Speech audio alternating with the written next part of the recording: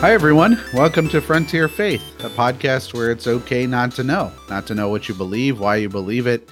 What we try to encourage you with is this word that it's okay just to be wherever you are. You have other folks around you, probably some that you don't know about, and certainly some that you do, that are there to help you along the journey however you travel it. My name is Nathan Whitaker. My name is Ryan Harris. And today we were getting ready to talk about another what if the church lived the way that we want to see in this podcast, being on the frontier and discovering more about what our faith looks like and what our life together looks like. We were going to do that. And then as we were chatting before the show, we just started to think about our current situation. COVID has been something that so exhausting to talk about, but so needed at the same time. And it's gone through several different iterations in terms of how we've been. Despair, sort of hope, back to despair. What I've been noticing, and I'm sure Ryan would say the same, is we're seeing a lot more fatigue than we've seen in previous iterations. Yeah, we've all been kind of tired of talking about the same thing all the time. What are the cases like? Hospitals and blah, blah, blah. With all the despair that comes with it, it's not fun to do. But there's just like this fatigue. And I think what people are doing, in my experience, is they're avoiding talking about it just because they don't want to deal with the emotional heaviness of it all.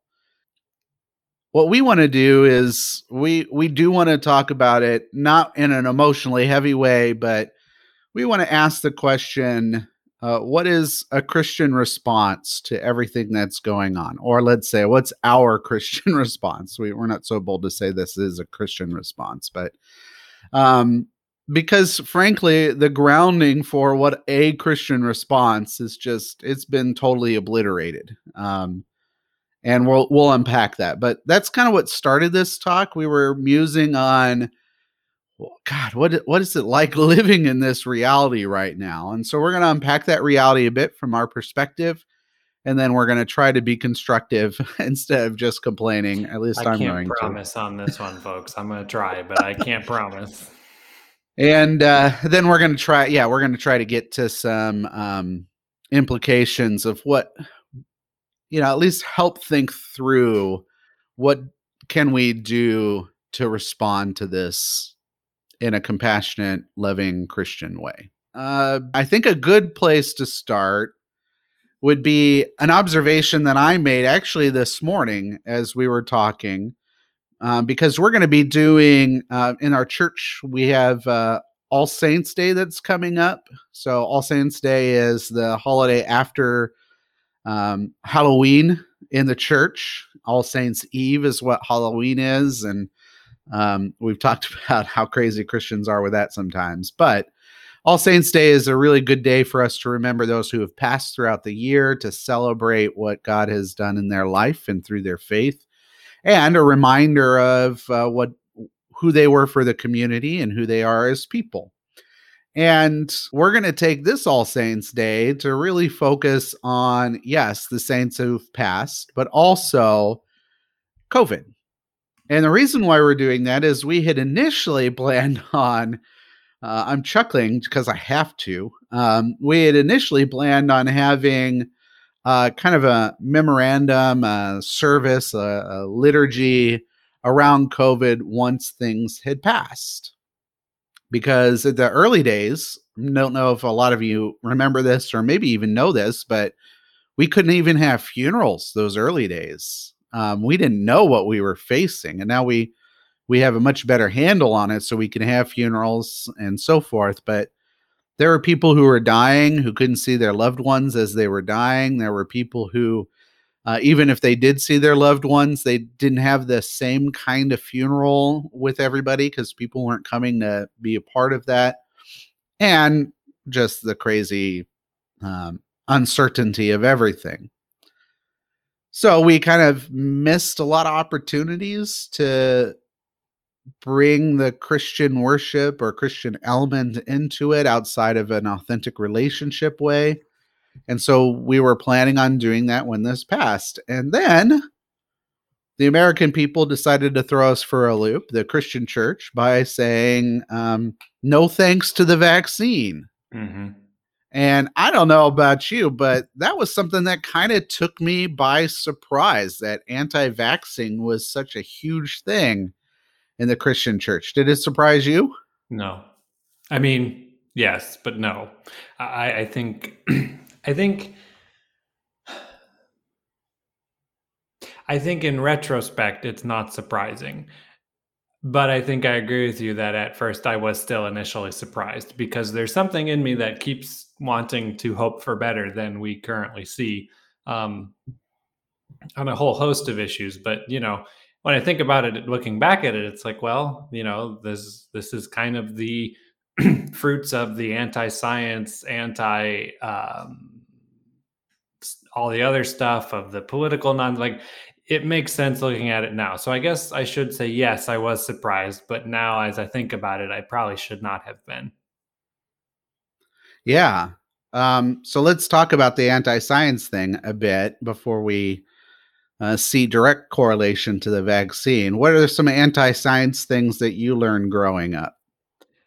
Um, well, I mean, the classic one, especially when we were growing up as kids, was the creation evolution stuff, Yep. which, not just, yeah, it was that for sure. And it was also, that stuff was framed as scientists are evil. There's an evil cabal of scientists out to destroy your faith, in league with the college professors and the who were communists, and Right. probably the Democrats in general. But I just mean, like, there was this idea that science, like, don't trust scientists because they're atheists and against God. Um, and I think the quintessential example of that, in when we were growing up, and in some cases, some places still today, is the evolution creation nonsense. Um, because I'm trying to think. I mean, that was the big one, I think. But it was, I mean, I remember when I was in college, I was at a church where the pastor did a whole sermon one week about how evolution was false. And he did a Hmm. whole, basically a lecture more than a sermon, about how this, like, Neanderthals didn't exist and all this kind of stuff. And it's like, I remember at the time being like, wow, he really did his research. And now I'm like, it was definitely all bullshit. He didn't Yeah. know what he was talking about, Right. And but again, that's a product of that, if we had pastors deciding that they were scientists, just the good kind. Right. So Yeah. anyway, so I think that's the classic example, probably. Yeah, I agree. I think that's anyone who grew up in the 90s, early 2000s knows that that was a huge, like, apologetic strain. That was a Mm-hmm. huge fight locally, that some people, science classrooms that don't teach evolution or make room for intelligent design is what they eventually start calling creation, which is I remember 18 or 6, 17, whatever, high school age Ryan doing really, I am very smart answers about evolution being just a theory, yep, yep, because that's what I was told, that, or that, well, if apes evolved into humans, why are there still apes? And now it's like, well, because that's how it works. yeah, Yeah, I mean, but anyway, yeah, yeah, that. And I don't think in those days, I don't know when the whole anti-vax thing started. I don't remember that being linked to a Christian thing until recently with this one, but I don't know if that's the case or not. I'd have to do some research. Like, it may have been before this, but in my awareness, the COVID vaccine is the part yeah. where the anti-vax has been linked to Christianity. I I don't think think it was before that in most cases. the HPV one for young women, Oh, is I that do what it's sort of called? remember that, because there was the whole "we hate women and sex is bad" stuff. Right. And Right, so let's just teach girls not to have sex instead right, of having the vaccine. That's close. I mean, it's not anti-vax by any stretch. It's anti-that vax, right. for quote unquote moral reasons. Um, but yeah, I don't remember it being there. I remember in my own mind, um, the evolution creation thing growing up, and then I went to college at a quote unquote secular university, which by the way, is usually much better than a Christian university. I went to a Christian one. He's right. What I started to hear and formulate in my mind is that evolution was just there's a lot of science to it, but it overstretched in the narrative department. In other words, to create this narrative of the history of mankind through the geological records, the fossil records, whatever, was a bit of a stretch. And I think one of the key things in my upbringing was Lucy, and other. I don't know what were they Neanderthals? Is Lucy a Neanderthal? Well, I don't. I mean, Neanderthal. There were Australopithecus. Like I don't remember. Yeah, I don't know remember all those things. Yeah. But basically, the long and the short of it is that those fossil records are amalgamations of fossils rather than a living or a set. In other words, that they could have been pig. That was a lot I heard a lot about Lucy. Is there's some pig bones in there? Wow. So misogyny even there, huh? But in my mind, it was more like, okay, so evolution, clearly there's something true there, especially, you get the micro macro whole conversation. In the micro way, certainly things change. It's hard to admit that it doesn't. I know it gets done by many Christians, but in my experience, it was more science is reaching beyond its, let's use a philosophical term, its language game. So it's going beyond what they're authorized to talk about, and they're talking by about whom? Well, yeah, I know, but it's just God, I'm sure. For me, I'm trying to be very careful, not say. I don't think it was anti-science for me at that time, and the circles that I ran in, and the way I understood the word. It was more, yes, be super cautious about science. That's where I would agree 100%. Like, they're stepping outside their bounds. There was that whole like, oh, science is taking over for religion. We won't need religion anymore because of science and that kind of stuff. But to say that science wasn't respected, in my experience, that was not the case all through most of my life, really, up until the last, maybe decade or so. Yeah, I mean, I guess you make a good point. It's kind of, now that I think about it, it's weird because I don't think it started as anti-science in general. I think it started with anti-evolution, which then somehow morphed into science in general. Because, like, I don't remember ever feeling like anything I learned in chemistry class was bad. Right. Yeah. Or I never took physics because I'm bad at numbers, but I don't, that was never, it was not that. It was even like stuff I learned in biology about, just cells and Punnett squares and all that kind of stuff was fine. The mitochondria is the powerhouse of the cell. Yeah, that's right. But but it was always about evolution, right? Because all that kind of stuff. And then I think as time has gone on, that has turned into, it's not just about evolution anymore. If it ever, maybe it was more than that, but certainly now it's almost entirely like,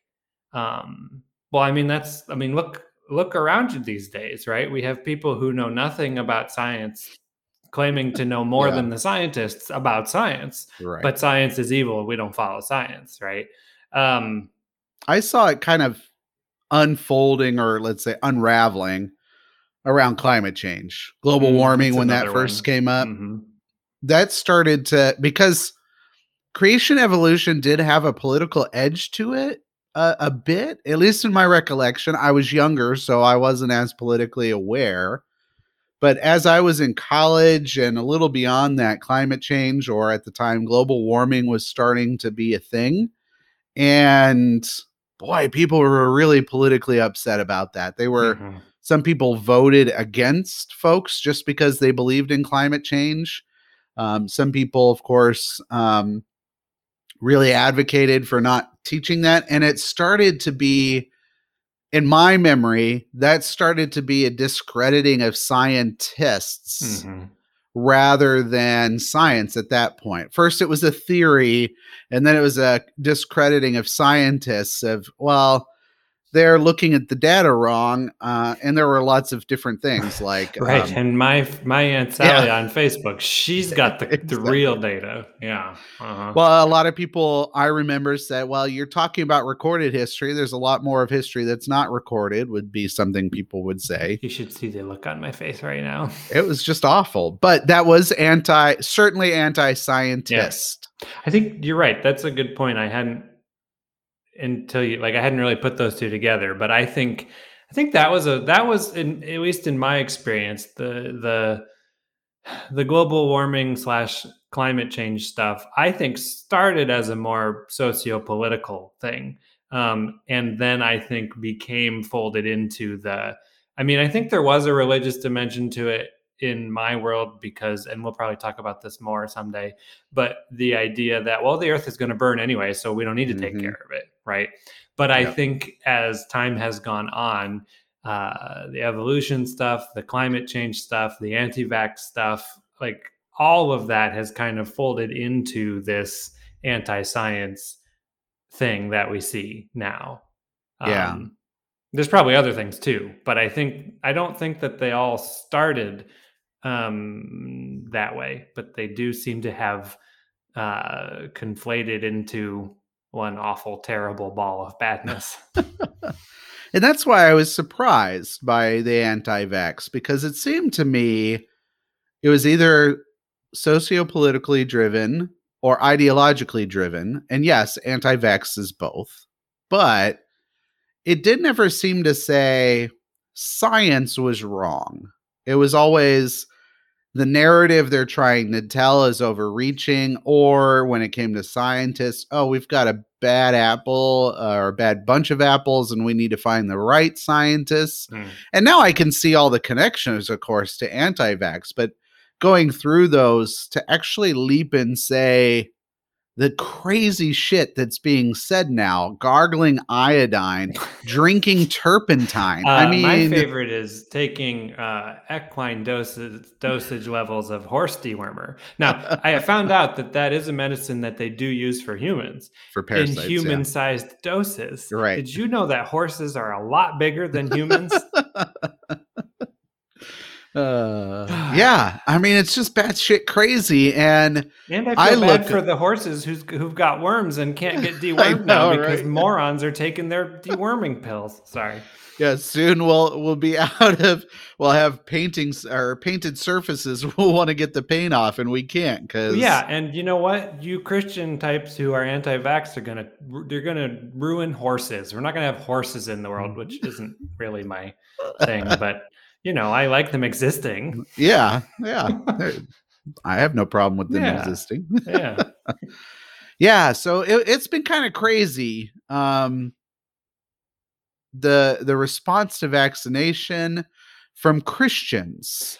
Well, but I think there's something else that is very related, but also part of this. Okay. I think it started with the science stuff, and it's still there. But I think there's very much and this is partly an American thing. This isn't just a like evangelical conservative Christian thing, but there has developed very much not just suspicion of, but outright hostility towards experts in anything. There's this idea that the quote experts are liberal elites or atheists or whatever, usually both, right? So it doesn't matter that the Centers for Disease Control say this because, well, what do they know? They don't know anything, after all, what would an epidemiologist know about diseases? Nothing. I looked it up on Wikipedia. But I think that probably has its roots, one, in just American culture being, but also I think it has roots in the anti-science stuff. We were taught for a long time now to not trust scientists. Yeah. And now when we need to trust scientists, we say, well, no, we don't trust scientists. Yeah. And, but it's not just science. It's not just doctors. It's climate people. It's professors. It's honestly, it's experts in anything. it's like it feels like the internet and social media has given everybody the idea that they are somehow just as expert as an expert in everything. That their 15 minutes of Googling makes them just as qualified as Dr. Fauci to make pronouncements about, well, anything. And, the guy who's been working on epidemics for 50 years or something. Right. Like, anyway, but I think that Who probably dreams of viruses. Oh gosh, like that guy is a fucking hero. I hope we put up a statue of him somewhere. But like he started working on the AIDS epidemic in the 80s, before they even knew what it was. He was one of anyway, that this idea that there's a mistrust, but not just a distrust of experts, but like a hostility towards experts in anything. And there's lots you could talk about how in some cases the experts really didn't help themselves in that, they played into some stereotypes and all that kind of stuff. Yeah. But regardless, I think that's very much involved in all of this too, of like we don't trust experts unless they're a pastor on television, I guess. I don't know. I guess pastors are allowed to be experts, but they're the only ones. But even then, if you talk about vaccines, right, unless the pastor disagrees with me, then they're right. Then they're not. Yeah. The passage that comes to mind a lot for me these days is 2 Timothy. Of course, it is 2 Timothy because Lutherans love Timothy. Well, don't we all? All right, so 2 Timothy 4:3. For the time will come when people will not put up with sound doctrine. Instead, to suit their own desires, they will gather around them a great number of teachers to say what their itching ears want to hear. They will turn their ears away from the truth and turn aside to myths. Can I just say how interesting it's been over the last 4 or 5 years just to see the sheer amount of projection from Christians is just breathtaking. So many of the things I was told about the world and the end times and the Antichrist or whatever, take your pick. It's like, that's all shit that they're doing today, right now, right? All of it, the projection is a hell of a drug. Yeah. And that's why that comes to my mind. Not that I'm saying, that applies to them fully, but they're the people who worried. They're the people who worried and warned about following the world, because if you follow the world, you would start to want to hear your own sinful stuff. This is where, a lot of the more controversial things come up in politics anyway, of abortion. Hey, that means you can have sex with anybody. No, it doesn't. Nobody's saying that. Or LGBTQ issues. Oh, that means that pedophilia is going to be happening. No, it doesn't. Come on, stop this. But they've been warning us about this for so long. And my question is why are you warning about stuff that's happening right now in your midst? Well, that's why, because projection is a way of not dealing with your own shit, right? Yeah. I mean, it makes a lot of sense that take your pick, whatever church you want, spent so much time talking about how people like me are going to turn into pedophiles, while also simultaneously protecting the pedophiles who are abusing children in their own churches. And that's not just the Catholics. That's, across the board in churches. We know this happens and has happened and continues to happen. Yeah. And so projection is a way to defend yourself from, no, that's not happening here. They're doing it. It's like, well, Yeah. So, I find myself just going crazy sometimes. Like, you just want me to stand up here and tell you what you already think is true is true. That's what you want me to do as a pastor. That's what started all this, because unless you've cultivated a relationship of trust, which I think I have with the people who are part of my congregation, they're not going to listen to you. And even then they might not listen to you. And that's why you see some weird radicalization happening in evangelical circles. There was a pastor recently who was kicked off of some platform, and he went ape shit about it. And they recorded his sermon, and his sermon was basically telling everybody who disagreed with him to leave, and that they would, hound him down if they left. Yeah, I'll leave. I was like, see ya. That'd be pretty easy for me. I was be like, peace, man. Yeah. I'm done. I'm out. You can have it. And the people he named were people, and so he would say crazy shit, right? Like, I'll continue to refuse to have a vaccine, or I'll never wear a face mask, or this, that, and the other. And I'm like, well, so it further cements my theory that evangelicalism is just a political movement and it's no longer a Christian movement.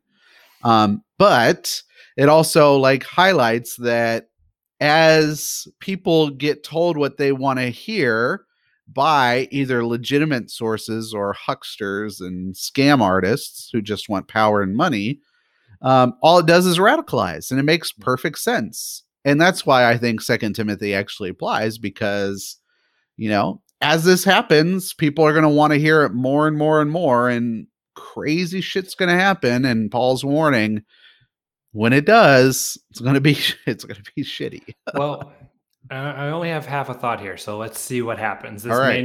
may not work out, but I remember that verse and verses like it, like that one, or like not being taken captive by vain philosophies. All of that was always portrayed to be like, and they're going to infiltrate the church, and then we're not going to believe that justification by faith alone or something. There's one for you all. But I mean, it was always this like very like doctrinal thing that like the church was going to fall away from God because the insidious scientists, professors, gay people, communists, Democrat, whatever, take your pick, right? We're going to worm their way in there, and we were going to be taken captive by false teachers with false gospels and vain philosophies and all of this.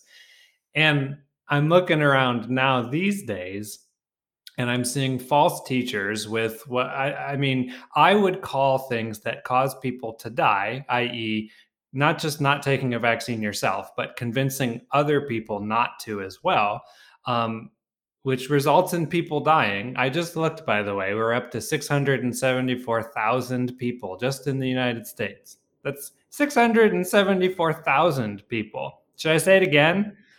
That's a little more than a vain philosophy. But what I'm saying is like what Paul's taught, like it's not hyperbole for you to bring that verse up here, because this is exactly what's happening.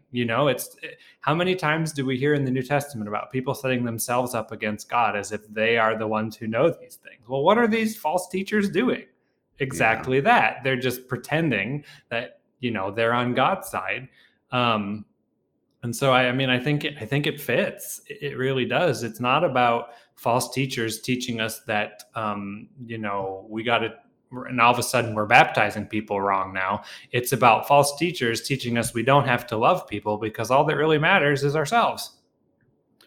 Yeah, and isn't it interesting? So here's the irony for me. I love this, and I hope this completes the thought or adds to it or whatever, but isn't it interesting that the doctrines, quote unquote, that we were trying to protect got us into the shit we're in? So we had this doctrine of creation over evolution, and it created this weirdness about, okay, there's some lines that are unhealthy of what we're drawing between us and science. And then climate change talks about, theologically, you've got the power of man is a big thing. We're going to talk about this another time, but that and some other things. And so we're talking about the doctrines there that are supposedly biblical that bring us down this weird, shitty path. And then on and on and on, we're saying all these things. Traditional marriage would be another one. And we get to this place where not only are we anti-science, and maybe this is a good pivot as well as a completion or addition, but we're also in a very much surreal moment for me as a Christian where compassion is seen as anti-Christian. Well, yeah. Honestly, like I remember, let's try not to get too much in the weeds here, but there was a recent thing at the Presbyterian Church in America, one of the more conservative Presbyterian denominations. They had a whole thing about whether people who are men who are attracted to other men could be ordained or not. And these are people, I said it that way because these are people who are not in relationships, and they believe they have to be in celibate lifestyles which is kind of big in the PCA, right? They have a huge well, not movement. anymore. Well, they used to, yeah. But yes, and they had a whole conference, and then that's what started this whole brouhaha about it. But anyway, the presbytery, like the whole thing, their whole denomination had their yearly whatever meeting, and they have resolutions they vote on, and they basically, if you'll pardon the phrase, came out with one that you don't want me to pardon that page. No, I don't. It was good. Except it's terrible. But where the resolution was, not only is it like these people can't be ordained, but they're not, that it's sinful to call yourself gay or even same-sex attracted, all this kind of stuff. Like, it was just horrible, terrible. And one of the guys there said something along the lines of, well, but this doesn't seem very compassionate. And you know what the response was? The response was, well, it's biblical, therefore it must be compassionate. Now, yes, that's a breathtaking tautology, but like that aside, I mean, that's a great example of what we're talking about here. Like, the answer is, what are you talking about? I'm being compassionate because I'm being, quote, biblical. So it doesn't matter that people are dying because it's compassionate death, I guess. It's that's horseshit, though. That is just, I know surreal, you know is that. the word for it. Surreal's, yeah. I had this, so it sounds like maybe that was one for you. An experience for me was reading John Piper's Is Empathy a Sin? I'm sorry, that guy's a boob. I know, he's awful. He's awful. I hate whenever his name's brought up. I'm like, fuck.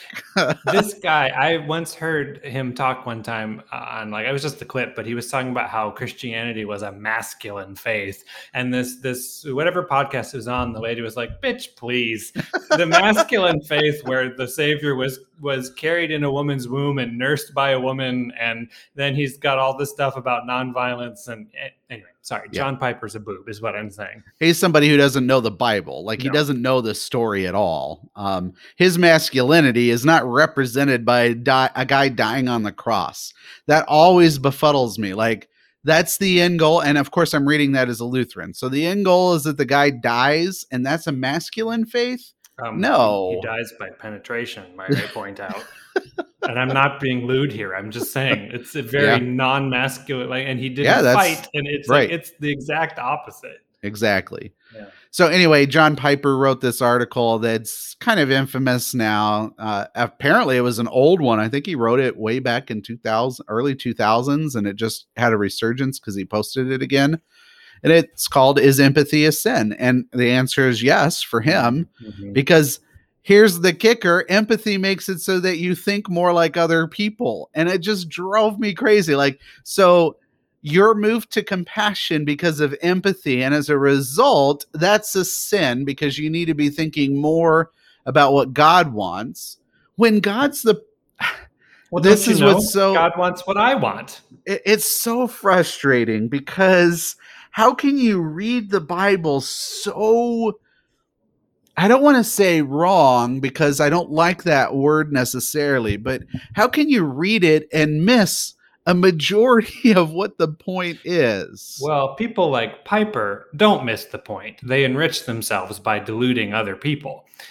The average person, I think it's a good question. I mean, sure, they've been lied to and manipulated, but even so, I mean, like, you don't got to read much of the Bible to know that this ain't, Jesus ain't say that, I think, people like him, well, they're grifters and charlatans, and they build an enterprise on it. Yeah, wolves in sheep's clothing, by the way. But which, by the way, all those folks have gotten vaccines when they tell you they haven't. Almost all of them have. Who's one of the most strict on vaccine requirements? Fox News. Yeah. Anyway, that's a separate issue. But I mean, so I don't know. I get it with the grifters, with the average person at this point, when, like I said, 674,000 people have died, and it's not getting better. In fact, it's getting worse. Getting worse, yeah. That, I mean, I don't know. Like, did the internet break people? Is that what happened? I mean, You is almost wonder, right? You almost wonder, it is what we're experiencing. Is it a mental snap in some way, like a sociological mental snap? Like, maybe humans have had well, I don't know if they've had a good run, but maybe they've had a run, and maybe it's just, maybe we've proven we're not up to, we're not up to it. We're not up to the task. well, there's something within it. One of the eeriest things I watched, it was a video on YouTube, and it was this verbatim thing that we're experiencing. It was talking about how all the conspiracies, it was that this was manufactured and given to us. It was Italian space lasers. yeah, just a whole bunch of crazy shit. And then you find out that this was like for 1889 when some vaccine came out. And you're like, wait a second. No, we can't have always been this crazy. Like, this can't. So for me, that was a clarifying point, because I wonder, have we had this mental snap? But also at the same time, we've been here before with previous vaccines. One of the things that came out was we were here when it came to seatbelts. Now, it wasn't the same like line between Christians and non-Christians and all that. I think that's a newer flavor to it, and why we're talking about it. But as human beings, I think we've been here before. And I think we're starting to learn, how did those folks get out of it and how could we do it better? Yeah. But still, like, what Ryan's saying is absolutely true. Like, it very much feels like sometimes, oh, okay, I guess we're just done with this whole thing we call the American project, or we're just kind of done with this thing, the American church, because we just don't care about other people. It just doesn't seem like we do. And it's not a good place to feel or to live. I think a few things. One, I guess we should mention that there are also plenty of anti-vax nutcases on the left too. But I bet and there are also legitimate vaccine hesitation. I think that's dwindling, who like for medical reasons can't take them, or or for people of color who have had a history, especially Black men and women who have had a history of medicine being a way to control and hurt them, and even now just get railroaded by the medical system today just because racism, Yeah. But by and large, though, I think you mentioned the guy from 1890 or whatever, is like the idea that conspiracy kook nutcase people have existed since, I don't know, Cain. Like, I mean, I'm sure they've always been around, but the difference, I think, is that it was very hard for them to be any kind of community of people like them outside of things like, I mean, yeah, there were the Branch Davidians and Waco and that kind of thing. Yeah. But that's a little different. But I think it may not be just the internet, but I think the thing about the internet is now those people, it's so much easier to find people who either agree with them or who, it's like pouring gas on the fire is what it does. And so it makes it seem like this nonsense is believed by a lot of people when it's not. Yeah. And I mean, like, I don't know that it's just the internet, but I think that one thing that the internet and things like Facebook and Reddit and take your pick, all those social media things have enabled, is that it's given people access to crazy in a way that they didn't used to have, I like that. Well, I don't like it, but I like that. It sucks. Thought. Yeah.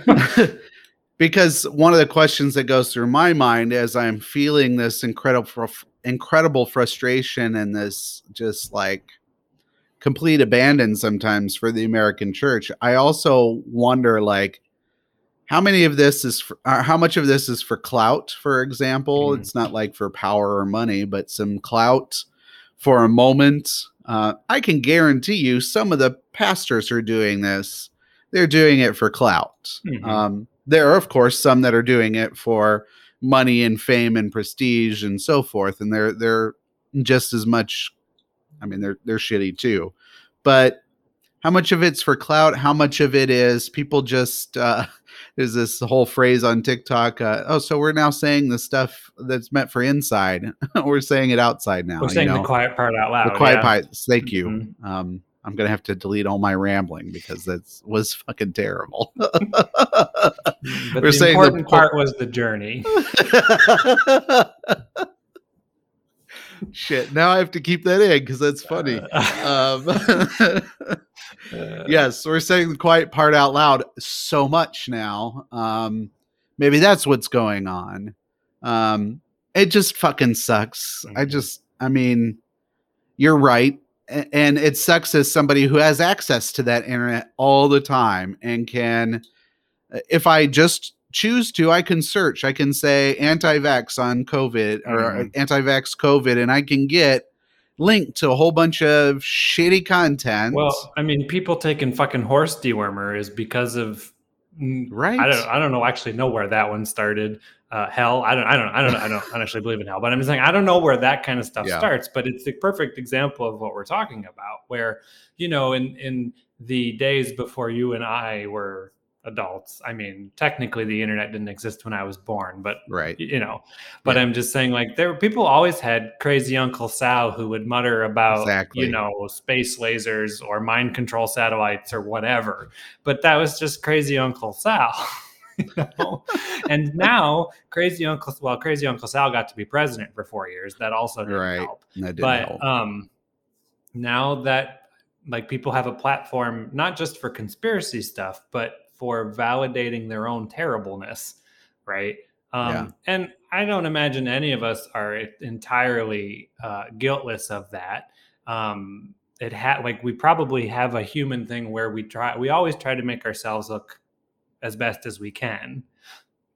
However, there's a big difference between me, telling a story about my day in a way that makes me look better and me convincing people that this life-saving vaccine that could make things better is going to somehow put, I don't know what, fucking robots in them or something. I really don't. I don't know what there's so many I don't know what things the concern is anymore. And it's just like, what? They don't need, why? What would the point of that be? I mean, they already track you with your phones that you never let out of your hands anyway. So what are you, I mean, like, do you buy things on the internet? Yes. Do you use a telephone? Yes. Okay. Well, then they don't need to put fucking robots in you to track you. Yeah. Sorry. Bill Burr was on Conan. Did you see that? Mm-hmm. Oh, it was hilarious. Because he was talking about one of these conspiracies. I'm going to fuck it up. So just look it up whenever you do it. I'll explain it because it's funny enough. But he's talking about this conspiracy that the vaccine is meant to, wipe out those who are the sheep and this kind of thing. And wouldn't you want to keep the sheep? That's what he said, right? Yeah. He's like, well, they're just being totally inept because they're killing off the wrong people. They're not very good at this thing. I remember Hillary Clinton said one time it was a while after she lost and everything. And she's like, if I'm part of some vast conspiracy, I'm really bad at it. And it's like, yeah, I know. Yeah. So I'm curious now. So we've complained and rightfully so. What my hope is that gives voice to those Christians out there, or at least comes alongside your voice of the frustration that you've had. But let's be a little productive as much as we can. What the fuck do we do as Christians who are finding ourselves in this batshit crazy world where Christians are the opposite of what they say they should be? The complete opposite of what Scripture says we should be, and still we're dealing with the everyday fears and anxieties that everybody has, yet Christians are feeling this. At least if you're listening to this, I'm sure you're feeling this added responsibility of like not saving the church, but like saying, wait a second, that's not Jesus, that's not the Spirit, that's not the church. Let's talk about, so what do we do? Like, how can we, I'm not asking you to solve the problem, but what's a way that we can start thinking about how do we navigate these shitty waters? How do you feel about building a moon colony and just letting them have the earth? I mean, or I suppose we could make a whip of cords and start, going, oh, I can't do that. I'm a pacifist. Damn it. You could hire people. I mean, Jesus was a pacifist and he did that. So yeah, there you go. Righteous Anyway, anger, right? righteous anger. I don't know if I'm still righteous in my anger about this kind of stuff, but anyway. Um I honestly don't know for sure. I've got part of me is very much in the pilot mode of things, i.e., I'm wash my hands of this stuff. Yeah. Except problem is, one, that's not great. It's not super Christian either, like not very compassionate. But two, you also can't. I mean, you can't like this. I mean, I go to nursing homes every day for work. Okay, so I this is going to continue to affect me like until it doesn't. And, until it, I don't know if it ever gets better, but until it hopefully someday people pull their heads out of their asses and it gets better.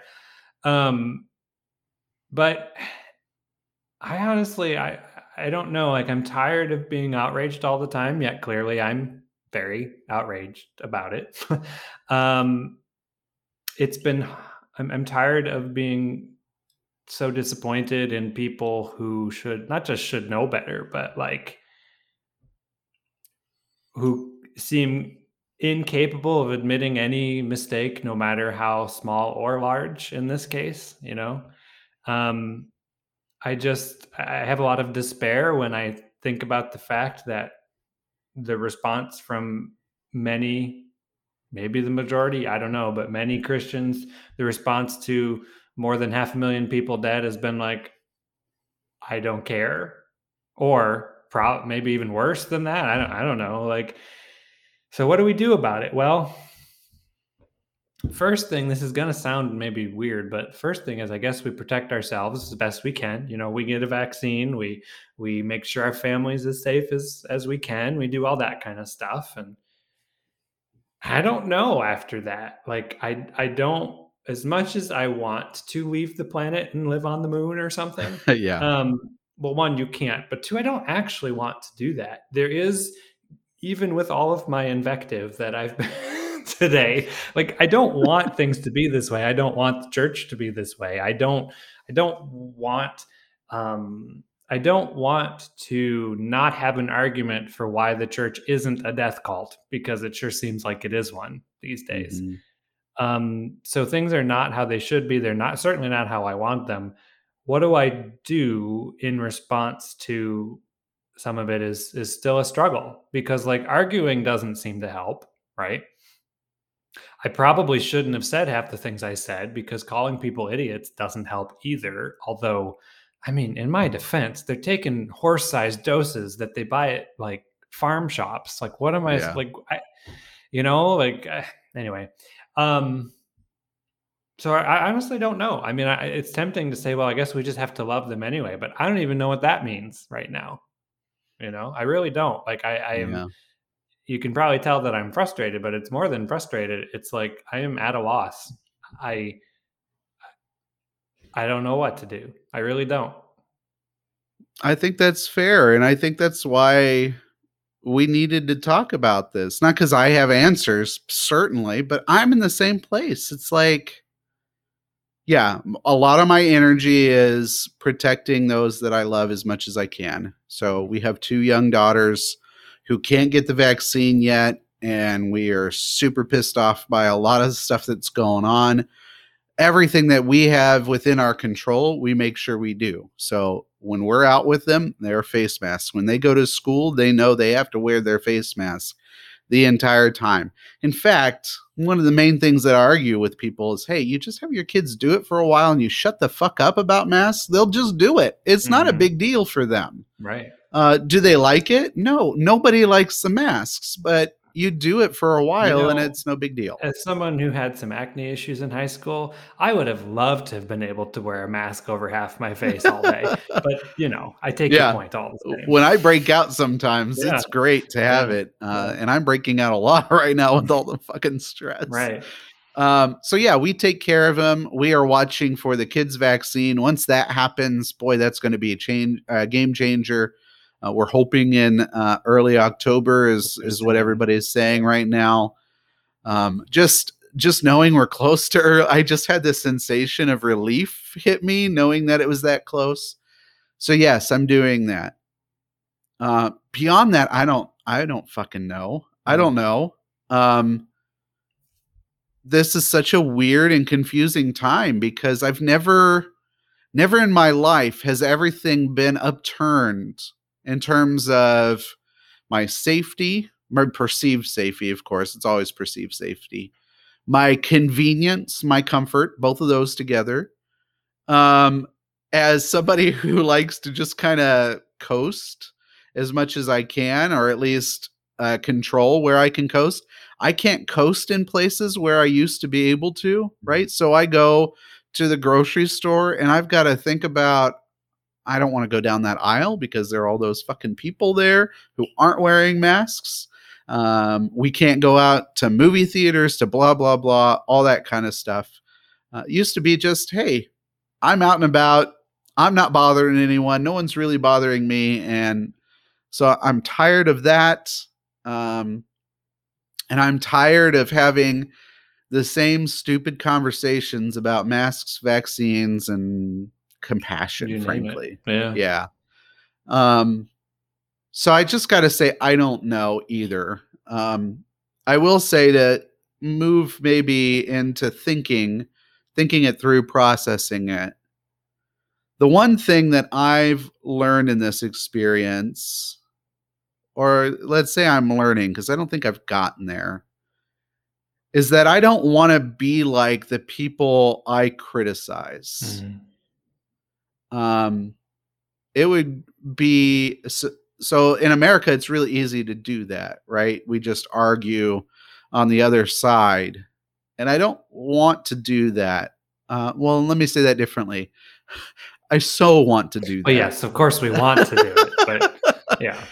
But I know in my desire to be who I want to be, that's not the best route to take. So like you, it's like, I would love to just argue with somebody and feel good. It's very cathartic sometimes. I don't really do it very much because I can't as a pastor, but it'd be very cathartic to be able to just rant a little bit. Mm-hmm. However, speaking of creation and evolution, that's why we have this podcast. Yeah, true. But if you think of the early days of Facebook, even up until now, but certainly early days where we thought we could have informed debates on Facebook. You remember those days? Yes, I remember. And then you turned into this really shitty person, or at least I did several times, and so did the other person. And so it turns out that even if I really want to do that, I don't like it. I don't like the result of it. So I don't know. What I'm kind of fumbling about here is I don't know what to do or even what I truly want, but what I'm trying to take a stab at right now, as I'm very tired, weary of all the shit that's going on, is I'm trying to learn to be more empathetic, to just give empathy. I hate it. I hate it sometimes. I don't want to give people the benefit of the doubt. You tell me that you're taking ivermectin and I lose my shit in my brain. It's like, unless what the fuck? You have parasites you're taking control of, then yes, please take what your doctor tells you to. I've gone on almost 40 years and I probably would have gone my whole life not knowing that ivermectin was a thing. Yep. But now I do. Or they're literally, I'm sorry, complain again, but they're literally doing the joke. They're drinking fucking turpentine. Like that was the joke. You want to be stupid? Go drink some turpentine, right? And they're literally doing. So I don't want to be empathetic in the core, but I also recognize to be who I want to be. I actually do want to be empathetic. Again, I don't know how that all works, but I'm just like in this weariness. That's what I'm clinging to a little bit. I guess what I am still flummoxed about is that, or why I still struggle with empathy for, what we're talking about here, is that like, I don't know what to be empathetic about. Like, so when you see someone who is marginalized and oppressed, empathy means I can think about I can never be that person, but I can wonder what would it be like for me if that were happening to me, right? I'd never know for sure because I'm not them, but I could at least ask the question, what would that be like? And what does that mean? But like in this case, I don't know what to relate to. Like, I don't like, like I know that there's a lot of fear wrapped up in this. I know that there's a lot of uh, manipulation. I know there's a lot of shame, and I know though. I guess I know that, and I certainly know what it's like to be afraid and ashamed. So I mean, I get that, but I don't know. It doesn't feel the same. Like I don't think you're wrong, but it's much more of a struggle for me because I'm not sure what to empathize with here. You know, it's much easier to have empathy for someone who is being oppressed than like. Can you have empathy for people who are oppressing? Like, I don't know, maybe that doesn't apply to everybody that we're talking about. Yeah, I get it. I'm struggling with it because I don't know what it looked like. It's not that like I'm an empathy expert. That's not what I mean. I just Yeah. mean in this case, I'm struggling to know what that would look like. Other than like in cases where somebody, a 15-year-old who wants to get a vaccine can't because their crazy anti-vax parents won't. Well, Right. I can empathize with the kid. Yeah. Hmm. With their parents, I don't know. I don't know how. Like, what do I empathize with? Well, so I have a couple of thoughts. The first is I think some of the places where empathy has been created, I haven't done this. It's happened within me. Is when I hear about somebody who is so ardently anti-vax as a regular person. I'm not talking about leaders, and that'll be my second thought.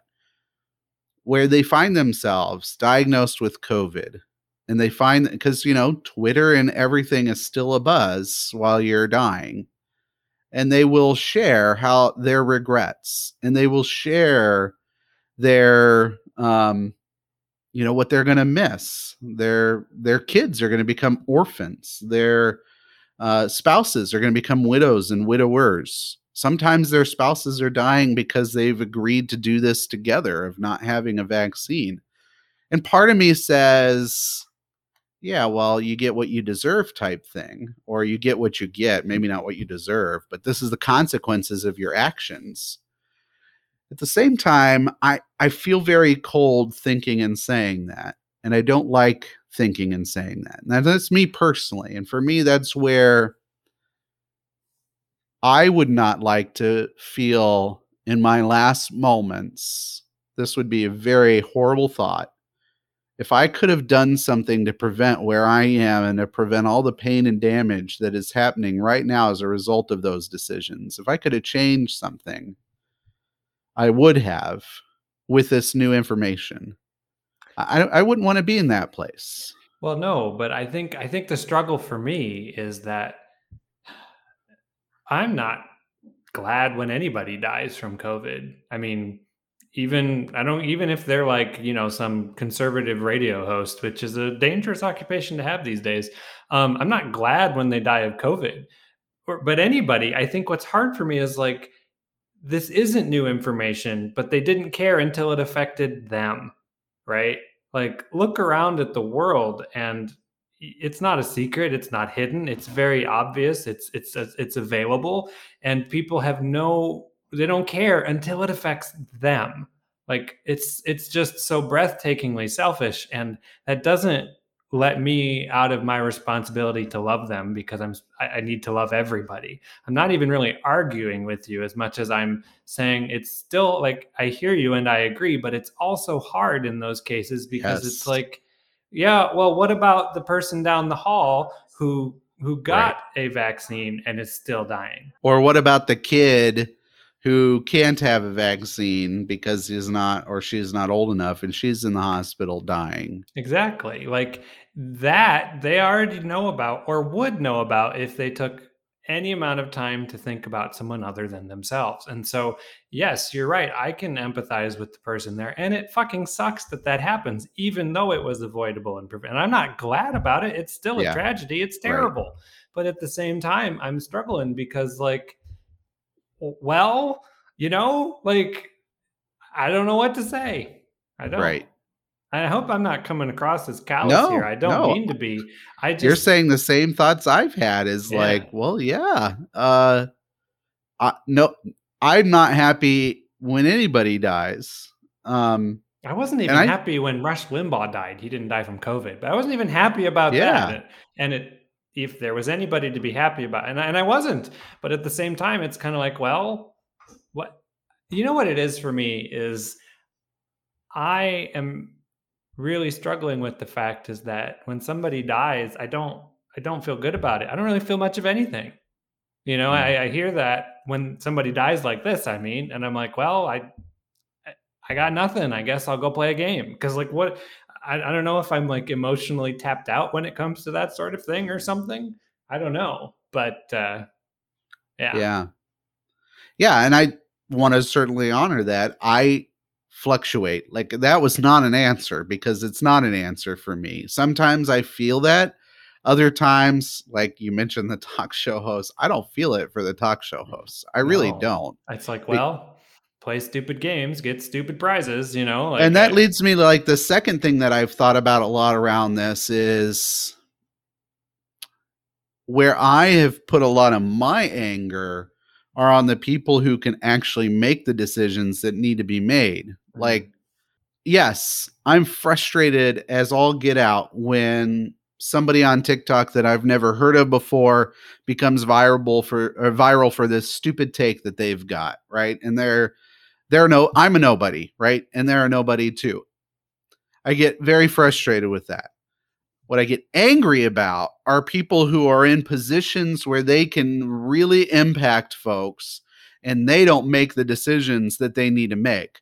School Mhm. boards, we were talking about that before. My school board absolutely refused to give a mask mandate in the state that I'm in. And the chair made some batshit crazy remarks about it. And I shared them with Ryan. They're Mm. just They were a awful. doozy. Yeah. Um, Governors who are just too politically weak and cowardly to do what needs to happen. I'm not a huge fan of Biden, but for him to come out and say that there's a mandate for employers 100 and greater, he's at least trying something, right? He's at least doing something. I'm not praising Biden. I think there's a lot of problems with it, but at least he's trying to say, hey, what the fuck do we do when people are refusing to take a life giving thing for not only them, but their community? Let's try to make them get it. And Well, mandates are not what they, anyway, go ahead. Well, I was just gonna say, I think for me, what distills, maybe I've already said this, but what really gets it is that if this were a disease where if you didn't get vaccinated, it was the only one, and then you got sick, and that was the only one it affected, then I'd be kind of like, okay, well, whatever, do what you want.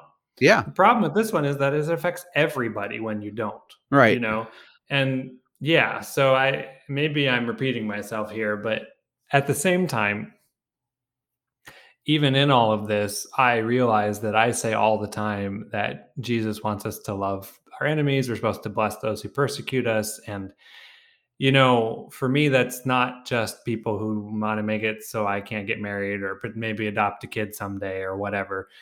I wonder if it applies to people who are, um, you know, in such a selfish spot that they won't protect others too. Like, what does it mean to love people? Um, are those people my enemies? I don't want them to be, but in a sense, I They're think they enemies kind of of your health. are enemies of everybody, and Yeah. and so like I don't. It's why like regardless of anything else I've said today, like it's the challenge for me that I feel like is God working on me, but I don't know any answers yet. Is like, okay, but you have to love your enemies, right? That's what you get so upset with people, Christians, Right. about not Yeah. doing. And so Yeah. it's like, well, okay, but then how do I bless these people who persecute me in this particular case? And not just me, I mean, Right.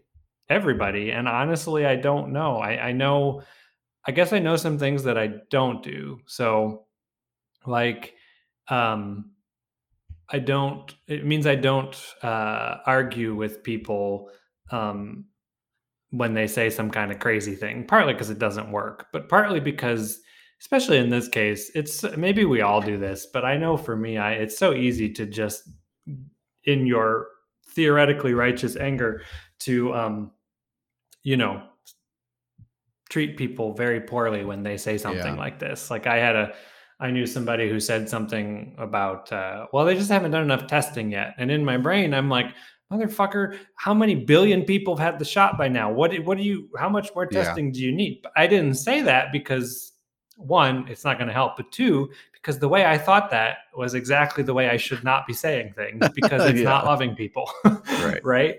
So I don't know. I'm still struggling with it, but I do want to try to live up to what I call everybody else, well, everybody out for Christians. I mean, like we're supposed to turn the other cheek and love our enemies. And if they, steal your cloak, give them your pants or whatever it is. That's probably not quite it, but Okay. but, you take my meaning. You all keep the your same. pants. Yeah. But what does that look like in this case? And I think it's a struggle for me, because my natural response is to, show them the error of their ways and get them to admit that I'm smarter than them. But it's just like, that's not it. But I don't know what is exactly. Well, what you're bringing to my mind, and I've had this thought a few times, but Jesus told us it wouldn't be easy, right? I mean, he said, yeah, his yoke is light, but that was something else. Yeah. He's saying like with him, our yoke is light. But he also said that brother would go against brother, mother would go against father, and so on and so forth. I said that wrong, but you know what I mean. Didn't come to bring peace, but a sword. Right. Yeah. And when he tells us to love our enemies, what's harder than that? I mean, enemies are people who are either actively, at the worst, actively trying to kill you. Many, we would say today, are passively trying to kill me. Exactly. So, yeah, like, we don't need to define enemies as people who are outside of love, which is usually what enemy does, right? We're going to treat them terrible because Jesus tells us to love our enemies. That means they're inside our love, but they can still be called enemies. They're enemies of our life. Like, that's why parents get so fed up with people who are asserting their freedoms selfishly. Your freedom matters more than my kid's life. Fuck that. Apparently that's not true. Yes. Yeah. Yeah. It turns out that enemies aren't all mustache twirling, tying women to train tracks kind of caricatures.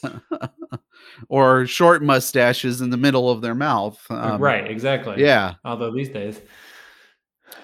So that's what comes to my mind, is that maybe part of what we're feeling is those of us who really strive to follow Jesus instead of a political, religious amalgamation of who Jesus is, but the Jesus of the scriptures, is we're experiencing how hard it is to follow him in the midst of all of this. Mm-hmm. Yeah. And it fucking sucks. I got to just make that clear, but there's just something about what Jesus says that keeps on pulling me back to that. Well, yeah. And I think the other sticking point for me is that, yes, I need to love my enemies. And yes, I think that includes everything we've been talking about and all of this kind of stuff.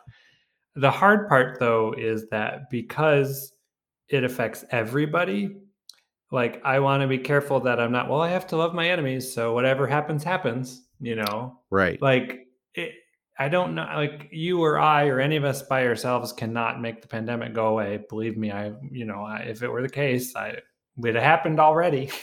Yeah. But I think, so I like, it's not cut and dried. It's not easy, because I also want to, like, there is an element where we do have to protect each other as well. There is like finding that way to resist evil without resisting the evil person. I don't know. I think that's been the thing that people have been stuck on since Jesus said it, and anyone who was a pacifist before Jesus, you know what I mean? Like, I think it's just, like militarily or not. I'm just saying anyone who goes for the love your enemy or that type of approach to life. I don't know. I think that's the struggle. But in this case, it's very easy for me to say, well, if it's just affecting me, I can just let myself be persecuted because I'm not supposed to resist. It's Yeah. very different, though, when we're talking about something that affects people's children and people's grandparents and people's spouses, whatever, like, so that's another wrinkle in a very wrinkled thing, Yeah. for me. Yeah. I agree 100% because loving your enemy comes with, loving all people and loving the oppressed who are seen as the enemy of a majority culture or majority population. Right. And right now, it's many different people, but right now it's kids. Kids Yeah. are not, they're not able to protect themselves. We're not able to protect them the way we want to. And there are people actively making it harder for them to stay well. Right. And so we want to both love our enemies and take care of our children in this example. Mm-hmm. I don't think they're mutually exclusive, but it is very tricky and muddy and messy Yeah. and horrible to have to do that. Yeah. It's I was gonna say it's a pickle, but I think it's more than a pickle. Yeah. It's It's a pickle wrapped in bacon, thrown in mud, and and drowning deep at the fried same because time. we're in Yeah. America. Yeah. I don't know. I don't know. But that's kind of what I've been thinking about is something that I try to do, and I don't do it all that often because it sucks, is I will sometimes pray and ask God to give me forgiveness for people that I just don't have it for.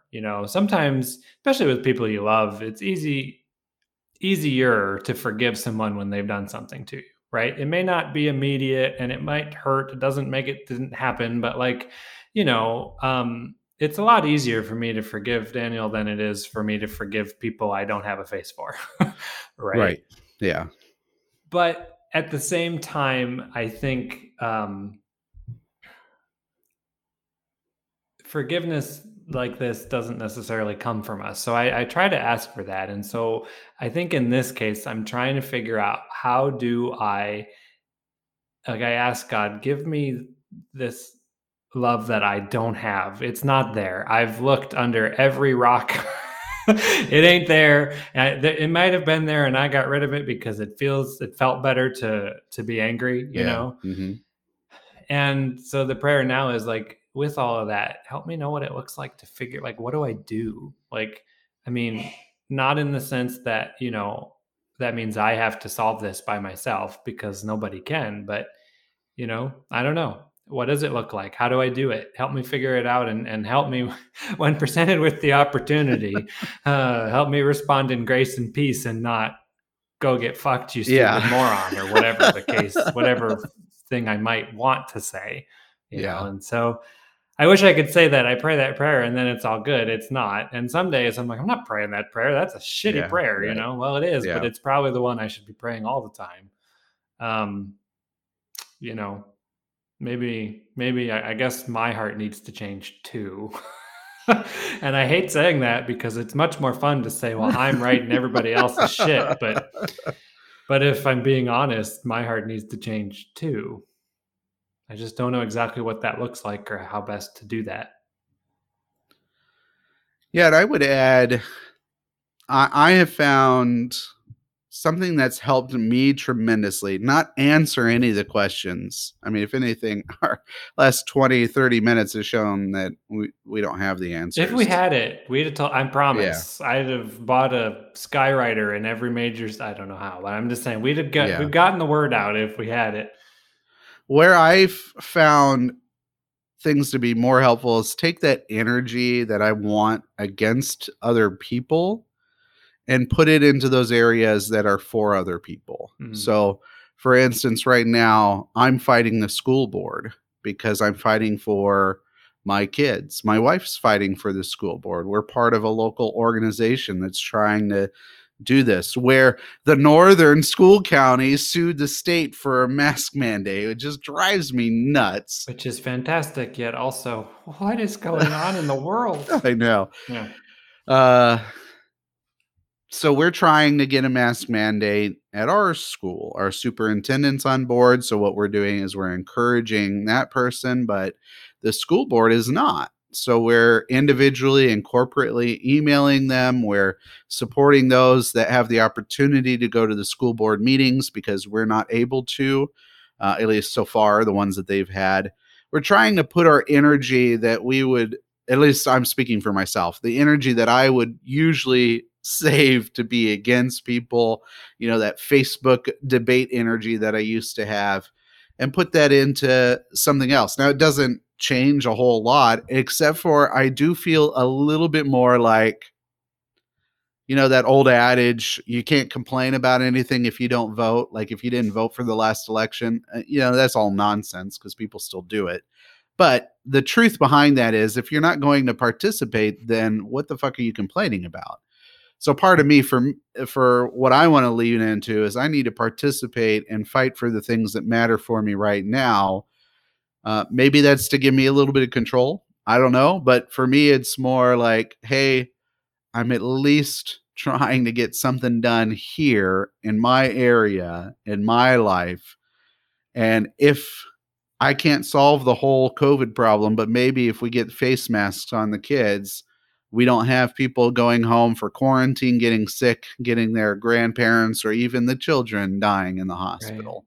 Right. Yeah, and maybe it's about looking for ways. Maybe they seem small, maybe they're larger, like a school board kind of thing. But maybe it's even like uh, finding ways to positively influence people in your life, either to get the vaccine or to wear a mask, or maybe you don't even say that, and maybe it's about influencing people to be selfless instead of selfish. Although I would not recommend saying, "Hey, have you Yeah, tried don't use not that. being selfish?" um, although I feel like I want to get like a bumper sticker or a billboard, and it's just Jesus saying, "Hey, have you tried not being selfish?" But I don't know. Like for me, I think about when I go see people for work, I get all across the spectrum. Some people, are all vaccinated and very much, stand 8 feet away from me, to the you can't come in my house if you don't take the mask off, which I used to just not go in their house. Now with vaccines, it's a little, anyway, I'm just saying I get everything and everything in between. And so I wonder, what are the ways that I can help those people wherever they're at in a way that's not, hey, moron, or yeah, are you glad that we're the smart ones and they're all, probably what we've been doing on this podcast. But I don't know. Like I said, it's still a struggle, but I think what I'm trying to say is I hope that I try to remind myself not to let the scope of the problem stop me from doing anything in the situations I find myself in. Like Nate, any of you listening, none of us, we can't stop it, the pandemic, right? But we can all do things that help the people where we're at. And, that might start with you getting a vaccine and you wearing a mask, or getting your family to, or maybe it starts with, maybe one of your neighbors has COVID, and so you take food to them and leave it on their doorstep so that they don't have to go to the store. And you know what I mean? Like maybe Yeah. there are other ways to do this that are, besides arguing with people who make you so angry that you want to kick things that you're not allowed to kick because you're supposed to be nonviolent. But yeah, I don't know. Nuts, balls, yeah, something. Yeah. Not a bucket, because that's yeah. I the reason I really wanted to talk about this wasn't to get to some sort of solution. I think it's necessary to talk about some things that we're trying to do.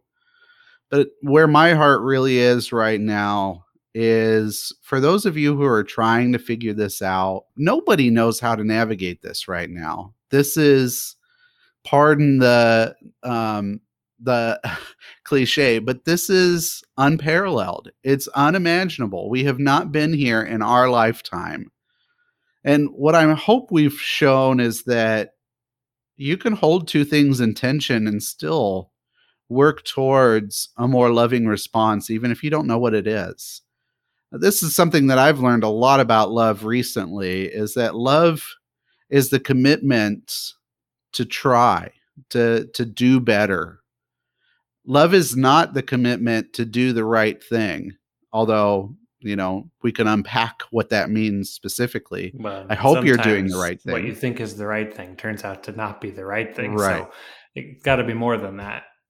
Love is the commitment to try to do better, and better as other people see it, right? Because if you're going to love somebody, they get to decide whether or not you're being loving. Hmm. Just such a scary thought, but certainly true. In my marriage, I don't get to decide if I'm being loving to my wife. She's the one that gets to decide that. Same with my kids. I can think, hey, I really nailed that. And then I find out, no, it was crippling and horrible. Nope, I just insured their therapist's, job security. But if we dedicate ourselves not to asserting our position, to asserting ourselves, and instead dedicating ourselves to trying to be better and learning and adjusting what we do from what we learn, then I think at least we're on the right path. That doesn't give us an answer, but it gives us the way down the right path. And so I want to encourage anybody who's like, I don't know what to do. You're in good company. And that's not mine and Ryan's. That's everybody else's who's in the same boat as you are. I mean, We it's have ours no too. idea. Well, we're not good company. Hey, speak for yourself. All right, I'm not good company. I can talk you down and make you feel stupid very easily. So I'm bad company. Well, that does sound like bad company. Anyway, the hope is that you come away from this hour and so listening to our podcast. At least my hope is that you're not alone. That's something that Ryan says a lot. You aren't. And we'll figure it out. It'll take some time. It'll take some work. It's not going to be fun sometimes, or at least most of the time, probably. But it's okay to be where you are right now. It's okay to struggle. And it's okay some days if you say, yell at somebody, even in your own mind, and say, well, that guy was a fucking moron. And then the next day you're like, I probably should have given that person more credit. Or the next day you say, no, I wasn't harsh enough. If the stupid hat fits. Right. That's okay.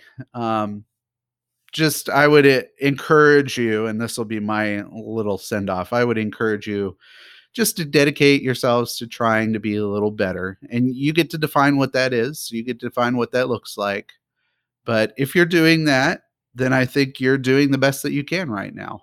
And honestly, I think that's all we're asked to do, is to do the best that we can to love each other, to love our enemies.